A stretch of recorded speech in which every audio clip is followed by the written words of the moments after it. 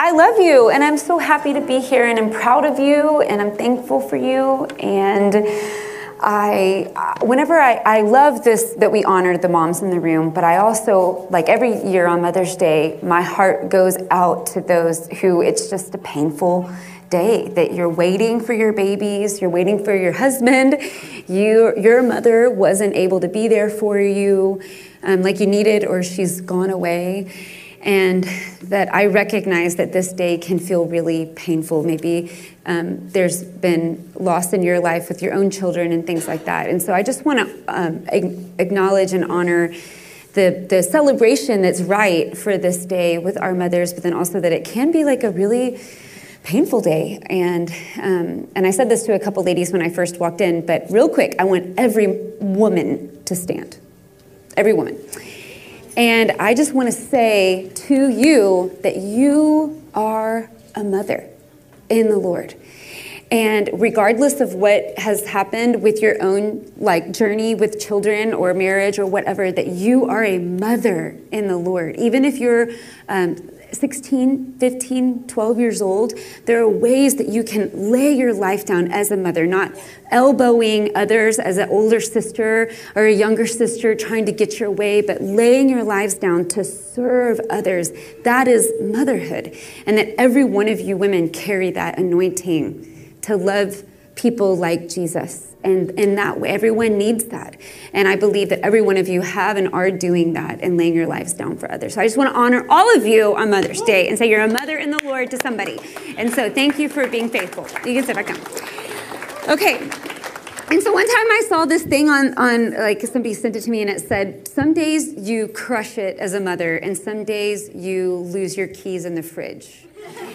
And I was like, that is it. I actually had put my keys in the refrigerator and couldn't find them, and that not very long before. Or one time I had my coffee pot and poured my coffee and then I couldn't find it, and it was in the cupboard where my coffee cups go, and I had somehow put it back in there, and I was like, oh my gosh, some days you do awesome and some days you put your keys in the fridge, And so when I think about that, this video, on those of you that have little kids or have taken care of little kids, I just want you to watch this video. My best times, you're my anomaly, and I'd choose you in 100 lifetimes. I'd choose you in 100 worlds. I'd find you. And I'd say, Isn't that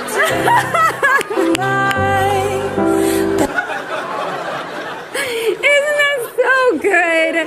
You are not alone if you've had a moment like that, okay? You are not alone. Okay, and then if you're getting older and you're trying to communicate with your older kids, so I love this. I have never seen this movie and I'm not endorsing this movie because I don't know really what it's about. But I do endorse this clip of this movie. I think it's hilarious. And so when you're talking to your older kids and you're just trying to okay, repeat back to me, tell me what, God is good, or whatever you're trying to say, and they're just not getting it with the older kids. This is what that can feel like as a mom, okay? So here we go. I would like to buy a hamburger. I would like to buy a hamburger. I would like to buy a hamburger. I would like to buy a hamburger. No. Let's break it down. I would would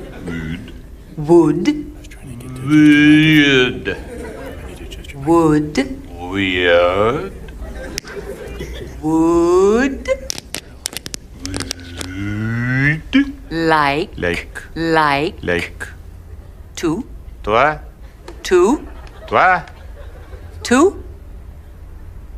toi buy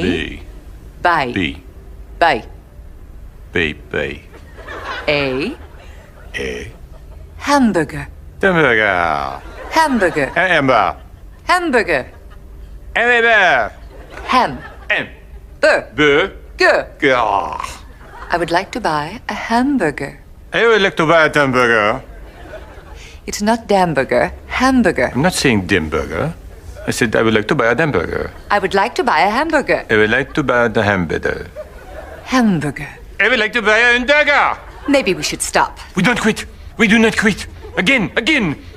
I would like to buy a hamburger. I would like to buy a I hamburger. would like to buy a hamburger. I would like to buy the burger. I would like to buy a hamburger. I would like to buy a hamburger. I would like to buy a hamburger. I would like to buy a hamburger. There you go. I would like to... Poor guy. He just couldn't get the words out. Anyway, I think that's so funny. I just wanted to laugh today. Doesn't it feel good to laugh? Okay. Well, so when I think about love, and when you think about parenting or motherhood, it just goes synonymous with love and risk. You know, it's risky to give your whole heart away. There's no love without pain, sacrifice. There's just not. They go hand in hand. They're like two sides of a coin. And I have to think about Jesus and just who he is and what he did for us. And so I have to think about Jesus. It's like pain and love they go together, and you cannot know Christ without knowing his suffering. And it's hard because you don't want to, you know, it's painful. But you cannot know the life of Christ without knowing the death and his cross. And I think that's why the picture of us having and bringing life into the world is so much like that. You know, in marriage you have Christ and you have his bride, and in marriage it's like together there is life that is birthed, but that life it's painful and it's hard and it's exhausting, but it is life. And I think just the whole picture of parenting and what it is, it shows us what happens as the church and our endless opportunity in Christ to birth new things and to be his bride. And Jesus, he was perfect. He was fully God. And he chose to become a slave, to become a servant, to take on a human form and to be on this earth. And the Bible says he was tempted in every single way that you and I have ever been tempted, but he never chose sin, not one time. And because God, our Father in heaven, is perfect, and humanity has chosen sin, we are not perfect. And a perfect God cannot commune with an imperfect people. And so there was a big problem. A sacrifice had to be made so that we can have unity together again with our perfect and holy Creator. And so all throughout the Old Testament, they kept sacrificing animals, these lambs, over and over and over again to try that blood that was shed. It paid atonement for their sin so that they could step into relationship with God again and enter in and receive his word and what they hungered for, forgiveness for what they had done. But then it happened again, and they needed another sacrifice, and it happened again, and another, until finally God said enough, and out of his love, he chose to send his one and only son, Jesus Christ, and he was born of a virgin. He came and he grew up in wisdom and stature and favor with God and man, but we despised him, we rejected him, we esteemed him not. He was like a bruised reed, and he chose, after being perfect, to die on the cross, suffer our sin, to suffer our shame, so that we could have forgiveness for our sins. You guys, without Jesus' blood, there is no hope for us. There's no hope for humanity. There's no hope for peace. There's no hope for joy. There's no hope for your children. There's no hope for our nation. There's no hope without Jesus Christ. He came and he said, I will be the way. I will be the truth. I will be their life so that they might know the Father. And without him, there's no way to go to heaven. There's no way to have eternity together with our Father. So that feeling of being lost, like, where do I go? I don't know. I'm lost. Like, you've ever been lost before? That feeling of like, where's my parents? I don't know where they are. That is eternity without Jesus. But we are found in him, and he puts a ring on your finger, and he runs to you in your sin and in your filth, and he said, he puts a robe on your shoulder, and he said, this is my daughter. This is my son. I don't just accept them. I don't just forgive them, but I adopt them. I call them into me and say, you belong to me now. I'm going to not just adopt you and give you my name, but I'm going to put my blood in your veins. You are by blood an heir. when you come into the relationship with Jesus Christ. Through Jesus Christ, you're by blood an heir. By blood, inheriting the kingdom of heaven through what Jesus Christ did for us on the cross. This is the best news. This is motherhood. There is no hope. I don't care what the problem is. There are many. We can start listing them. We can hold up signs and protest, or we can hold up signs and remember this and don't forget about that all of our life. But I feel like today, and those are good. I'm not saying it's bad. We need to believe for things that need to change. But I feel like today, he is saying, I am the banner above it all. Jesus. And his name is so high, so much greater and bigger that if we choose him and he puts that blood in our veins and that ring on our finger and that robe on our shoulders and we know we're his, the possibilities are endless, y'all, for what we can do as the church when we rise up and say, I'm going to believe it's true. I'm going to believe it's true. I'm going to follow him. I'm going to let him wash me clean with his identity. The possibilities for us to affect change in all the areas that we want to hold up those signs is endless. And he said, when my banner is the highest banner, then your anointing and power to go and change things, shift environments is unending because we're anointed with his power. Okay? Not just our good ideas. He's the highest banner, Jesus Christ. And so, as we're going to move forward today, I really want to focus on this passage of 2 Corinthians 4. And so I'm just going to read it to us just to kind of lay the framework for the morning. And it's something I probably feel like every time I'm like writing any notes about what I'm going to say, I just feel like I write the same passage over and over. But it says, but we have this treasure in jars of clay to show that this all-surpassing power is from God and not from us. Persecuted and not abandoned, struck down but not destroyed. We always carry around in our body the death of Jesus so that the life of Jesus may also be revealed in our body. For we who are alive are always being given over to death for Jesus' sake, so that his life may also be revealed in our mortal body. So then, death is at work in us, but life is at work in you. Okay, don't go. Let's all just read that together. So then, death is at work in us, but life is at work in you. So you guys, this is so powerful because this is giving us a framework for what to do. Why do bad things happen to good people? All of those questions. Why did I get sick? Why did the little and the big things? But he's saying there is a purpose in it. There's a reason for it. Okay, so let's keep going. Death is at work in us. Life is at work in you. It is written, I believed, therefore I have spoken. Since we have the same spirit of faith, we also believe and therefore speak. So we're opening our mouths because we know that the one who raised the Lord Jesus from the dead will also raise us with Jesus and present us to you, with you to himself. So that's our vision. So it's not just, oh, God is good today, but there is a vision for our life. There's a home that's ours that is not here on earth. We're going somewhere. And so that's good news, okay?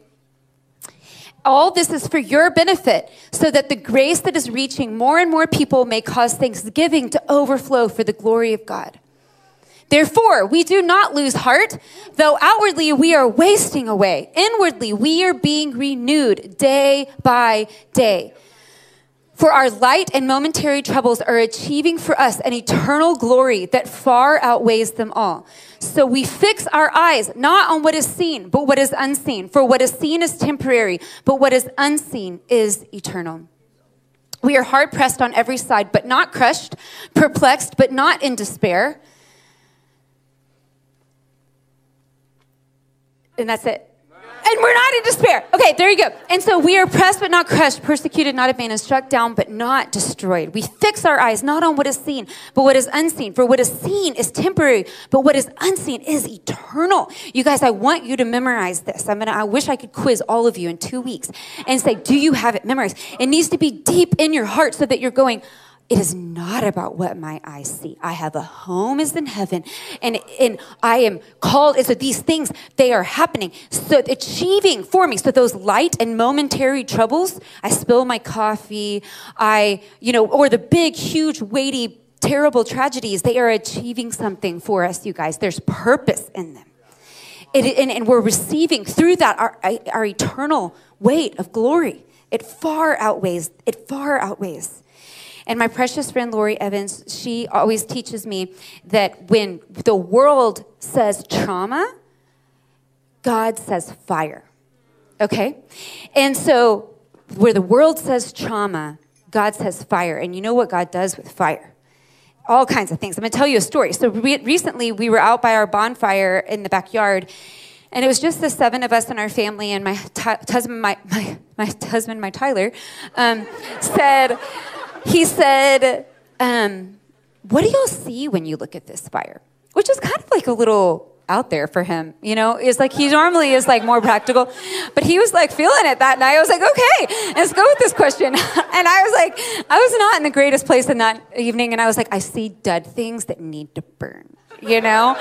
And he was like, okay, moving on from mom, you know? And then he was like, and so my daughter, Evelyn, she's 7, she said, I see all 7 of us, but there's someone else with us walking in the fire. Not joking. And I was like, oh, baby, that you are hearing God. He was like, and so it reminds me, obviously, of Shadrach, Meshach, and Abednego. And so King Nebuchadnezzar made this giant image of gold, and he told everybody they needed to bow down and worship this story in the Old Testament. And he tells everybody in the whole nation they need to bow down and worship this idol. And Shadrach, Meshach, and Abednego were these 3 men that said, no, we're not going to do that. We're going to stand up for the truth of God, even when everyone else is bowing down. And so the king got angry, and he told his people to increase the strength of the fire by like a ton. And it was so that even the people like around it were burned up. And Shadrach, Meshach, and Abednego, I think we have the end of the story right here and what happened. It says, then Nebuchadnezzar said, so what happened was, this is the very last part, but what happened was they went into the fire, and there was 3 of them, but there was a 4th person with them, just like what my daughter saw when she looked at that fire. And it was God himself that was in the fire with them. And they went into this fiery furnace where everybody was being killed if they went in or even near.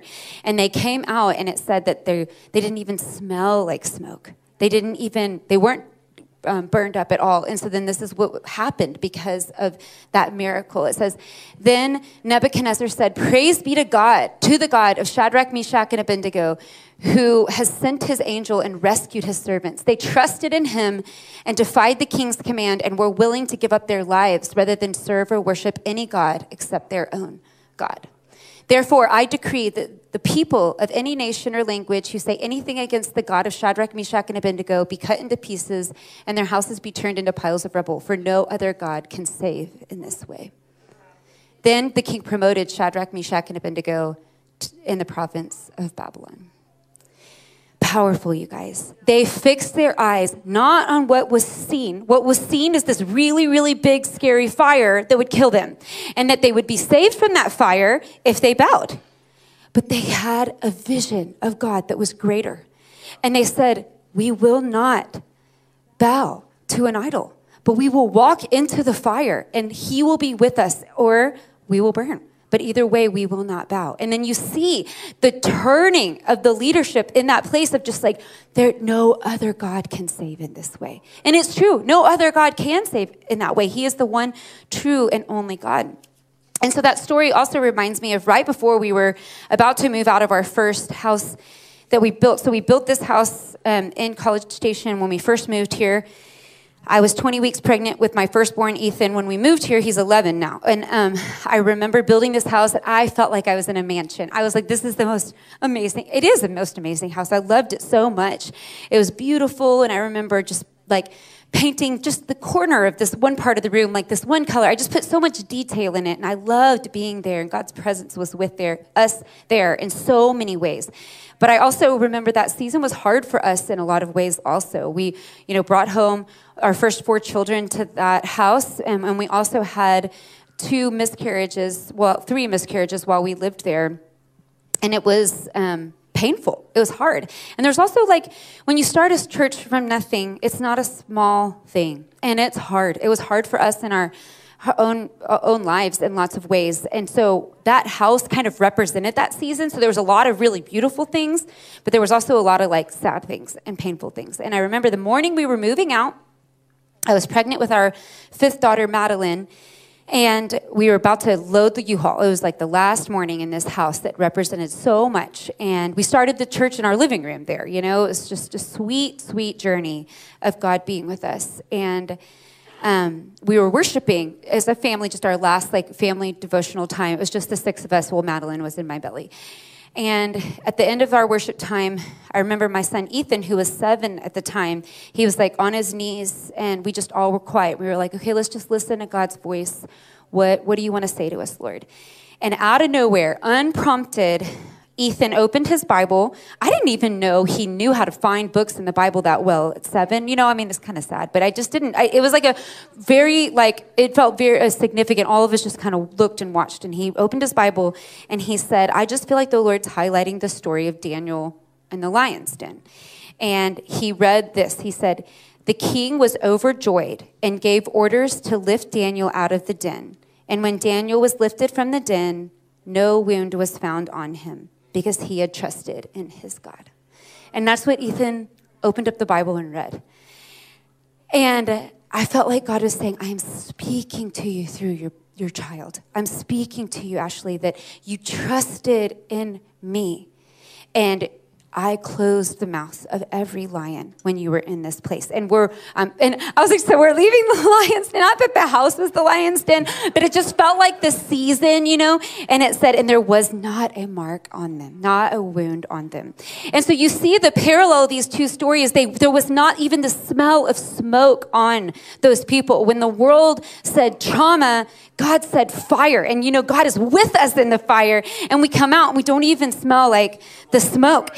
And so, we have to fix our eyes on him. You know, it doesn't just happen to us because we hope it will. It is hard work to do that. It's hard work to every single day say, I will not choose to be conformed to the things of this world, but I will be transformed by the renewing of my mind every day. But we have to eat the word. We have to have that honey from the rock and the finest of wheat that satisfies us. Jesus said he had food that people didn't even know about. It was God's presence, you guys. We have to be a people that say, I will not be moved by the things of this world. I will feast on his presence. I will sup with him. I will dine with him. I will refuse to be caught up in the stories of this world that just distract us like all get out and make us frustrated and confused. And you're like reading a story about someone you don't even know. And you're like, why?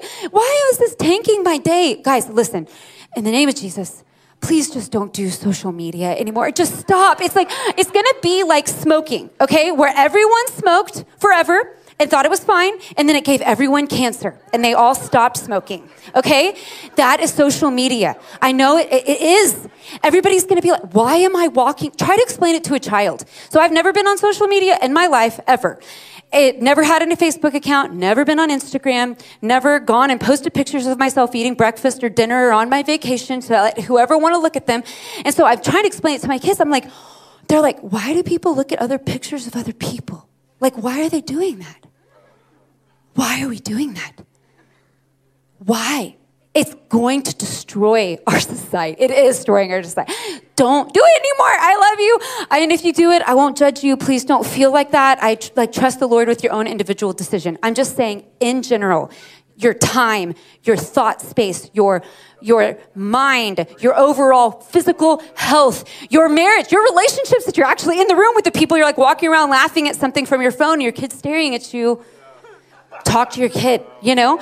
And so please, just listen to me, receive the challenge, and then take it up with the Lord. I promise I will still love you if you continue on with social media. Okay, but it is destroying things, and I do feel passionately about it. Okay, and so we fix our eyes, not on what is seen, but what is unseen. For what is seen is temporary, what is unseen is eternal. And then he gives us the weight of his glory, you guys. And God is supernatural. He created the earth with his words. Okay? He spoke it into being. He spoke and it was. Okay? He parted the Red Sea. He formed you. He knows how many hairs are on your head. He knows the thought before you have it. He hems you in and behind and before he's laid his hand upon you. Such knowledge is too wonderful for you. It's too lofty for you to attain. You cannot go anywhere from his presence. You can't flee from it. If you go up to the heavens, he's there. If you make your bed in the depths of the sea, he's there. His rod and his staff, it comforts you. Okay, so this is our God. He is all powerful. And so do you think if we show up to him, Lord, I need help. I don't have enough money to pay my bill. Do you think he's got power for that? Yes, if you're like, my mom needs a healing in her body. Do you think he has power for that? Yes. If my relationship was, I struggle to forgive this person. He's powerful in that place. He has all-consuming power. Okay? And so when we choose to fix our eyes not on what is seen, but what is unseen, and when we choose to step into the furnace and not bow or pray like Daniel did when everyone else wasn't praying and get put in the lion's den, he will close their mouth and he will save us. He will time and time again. And so, but what happens is, like, for us as how do we become a people like that? How do we even choose to do that or be that way? And certainly, how do we lead our children in that? And so when I think about leading my children to be able to make these kinds of choices, so that my children grow up and are willing to not be the ones who bow. They stand like Shadrach, Meshach, and Abednego. I think of knights. I think of chivalry, ladies and knights in the kingdom of heaven. You know that song, I'm in the Lord's army. Yes, sir. Okay, that song. And so I think about that. We're in the army of the Lord, and every knight or lady in the kingdom, they need to have, let me find it real quick. So I do it well. Okay, so they have to have a vision, a code of conduct, and a transcendent cause, a cause. So you have to have a vision. Where am I going? And so what I read in Corinthians, it really lays this out very well biblically, so you could kind of study it and draw notes. I'm not going to take the time to try to parallel the verse to what I'm saying right now, but it really does map this out for us really well. So, but you have a vision, which I want to submit is Jesus. And that heaven is our home. So we have a vision. Where are we going? We've got somewhere we're going. This is not our home. We are passing through. And so that gives us hope when things are terrible. And we're like, okay, heaven is my home. And Jesus is my vision, okay? And then we have to know how to act. Rules of the house, rules of the family, rules of the kingdom. And so when Jesus came, he didn't come to abolish the law, he became to fulfill it, okay? And so we don't have the 10 Commandments are great, we shouldn't break them, but the law is, Jesus came to fulfill it. And so when I think of our code of conduct, it's not a list of rules like don't be on social media or don't do that, whatever. That is not what we're talking about. We're talking about holiness. Jesus Christ is holy. And so our code of conduct isn't a list of rules of what to do and not to do as his followers. There are certainly sinful things that are clear in the Bible, and the Bible is our standard of truth, but we get to have relationship with him. And so as he is holy, we are holy in him. We become like him in that.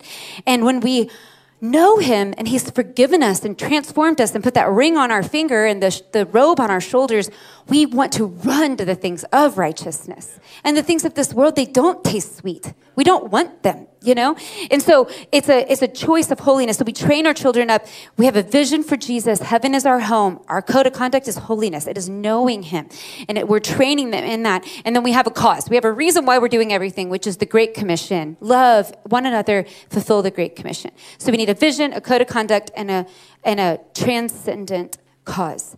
And so when we have that, we love well, we live pure, we right wrong, and we follow the King. Okay, so that's what these knights in the Lord's army do. They love well, they live pure, they right wrong, and they follow the King. And that's what we want to be and the kind of people we need to be. But again, as we fix our eyes on that cannot be shifted, rearranged, changed based upon how it feels to you.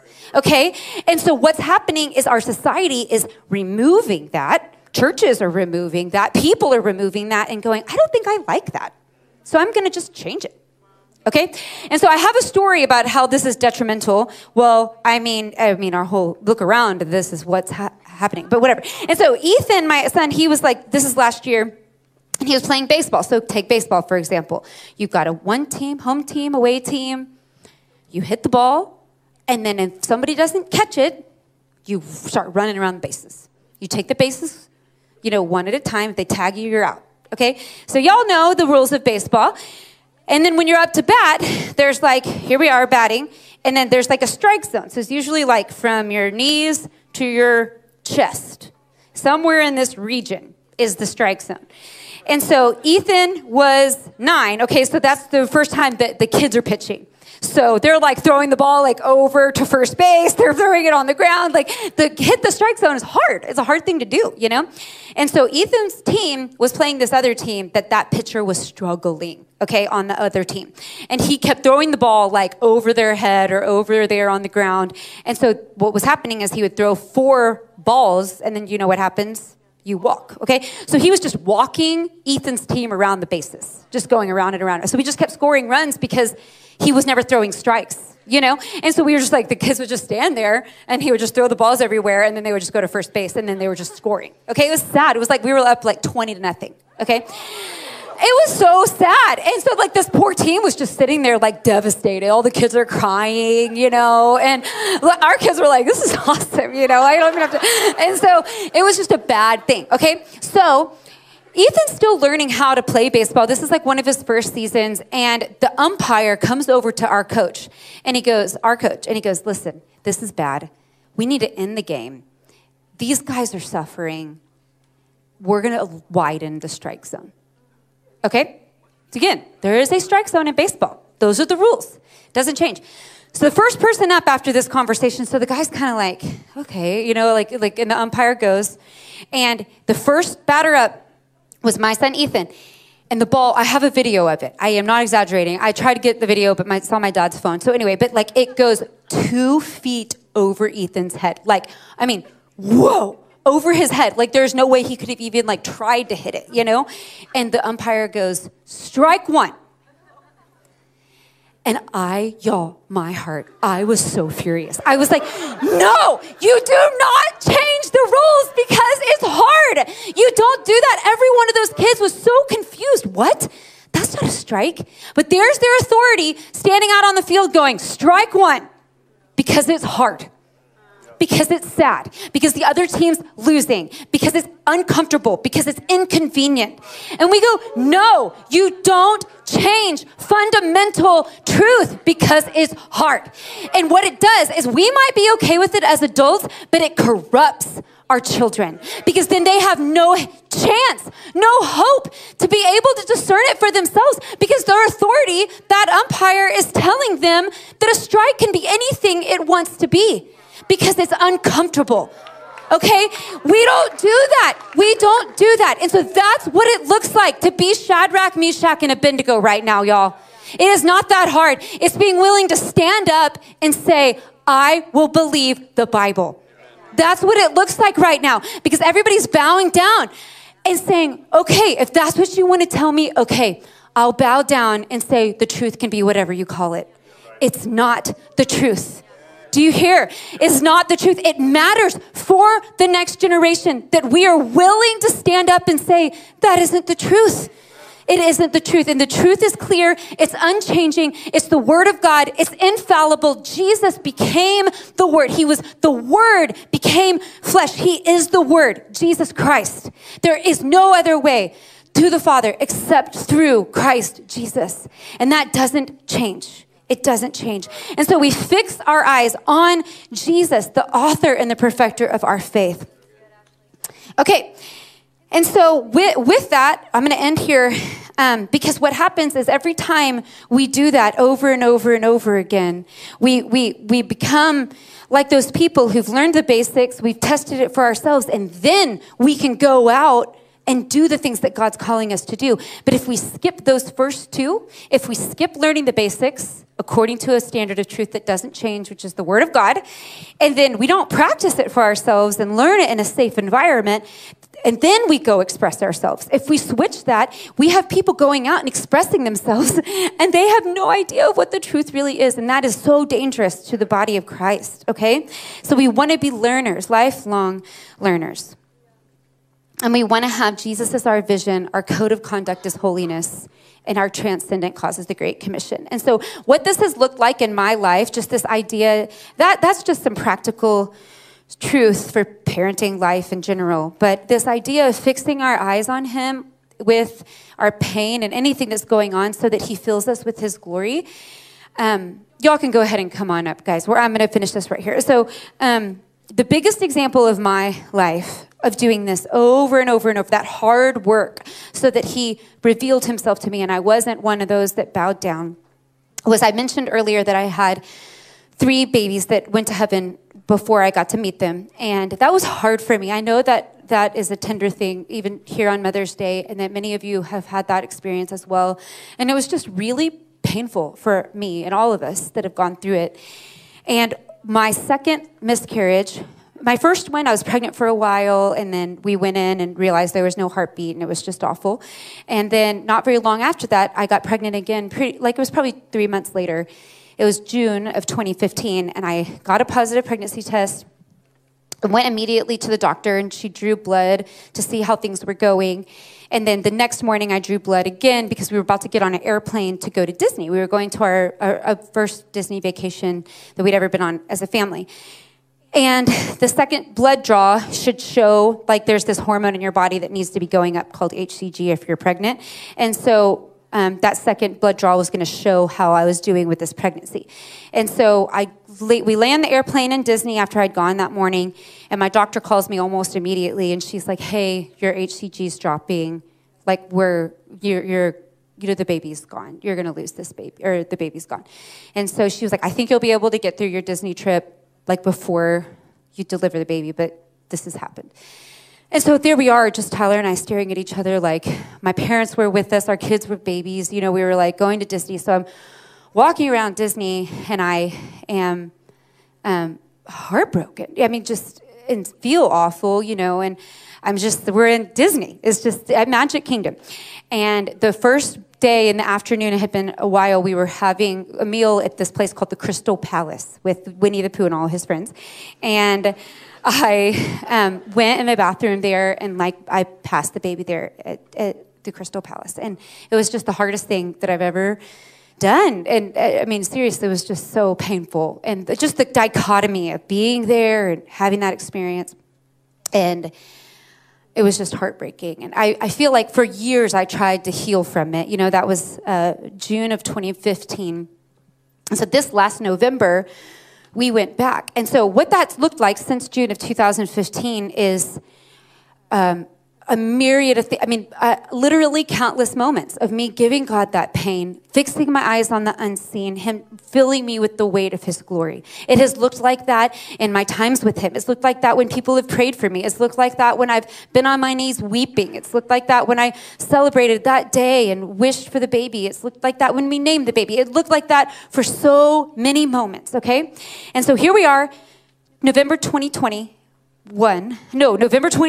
and we go back to Disney. So we're pulling up, and I cannot keep it together. We're standing in the right at Main Street, and I was just like, it's just so hard. I was like, I just don't know how I'm gonna feel. Like, it just was. So everybody, all my 5 kids were around me, and they were all hugging me, and Tyler was praying for me, and there was it was Christmas time at Disney in November.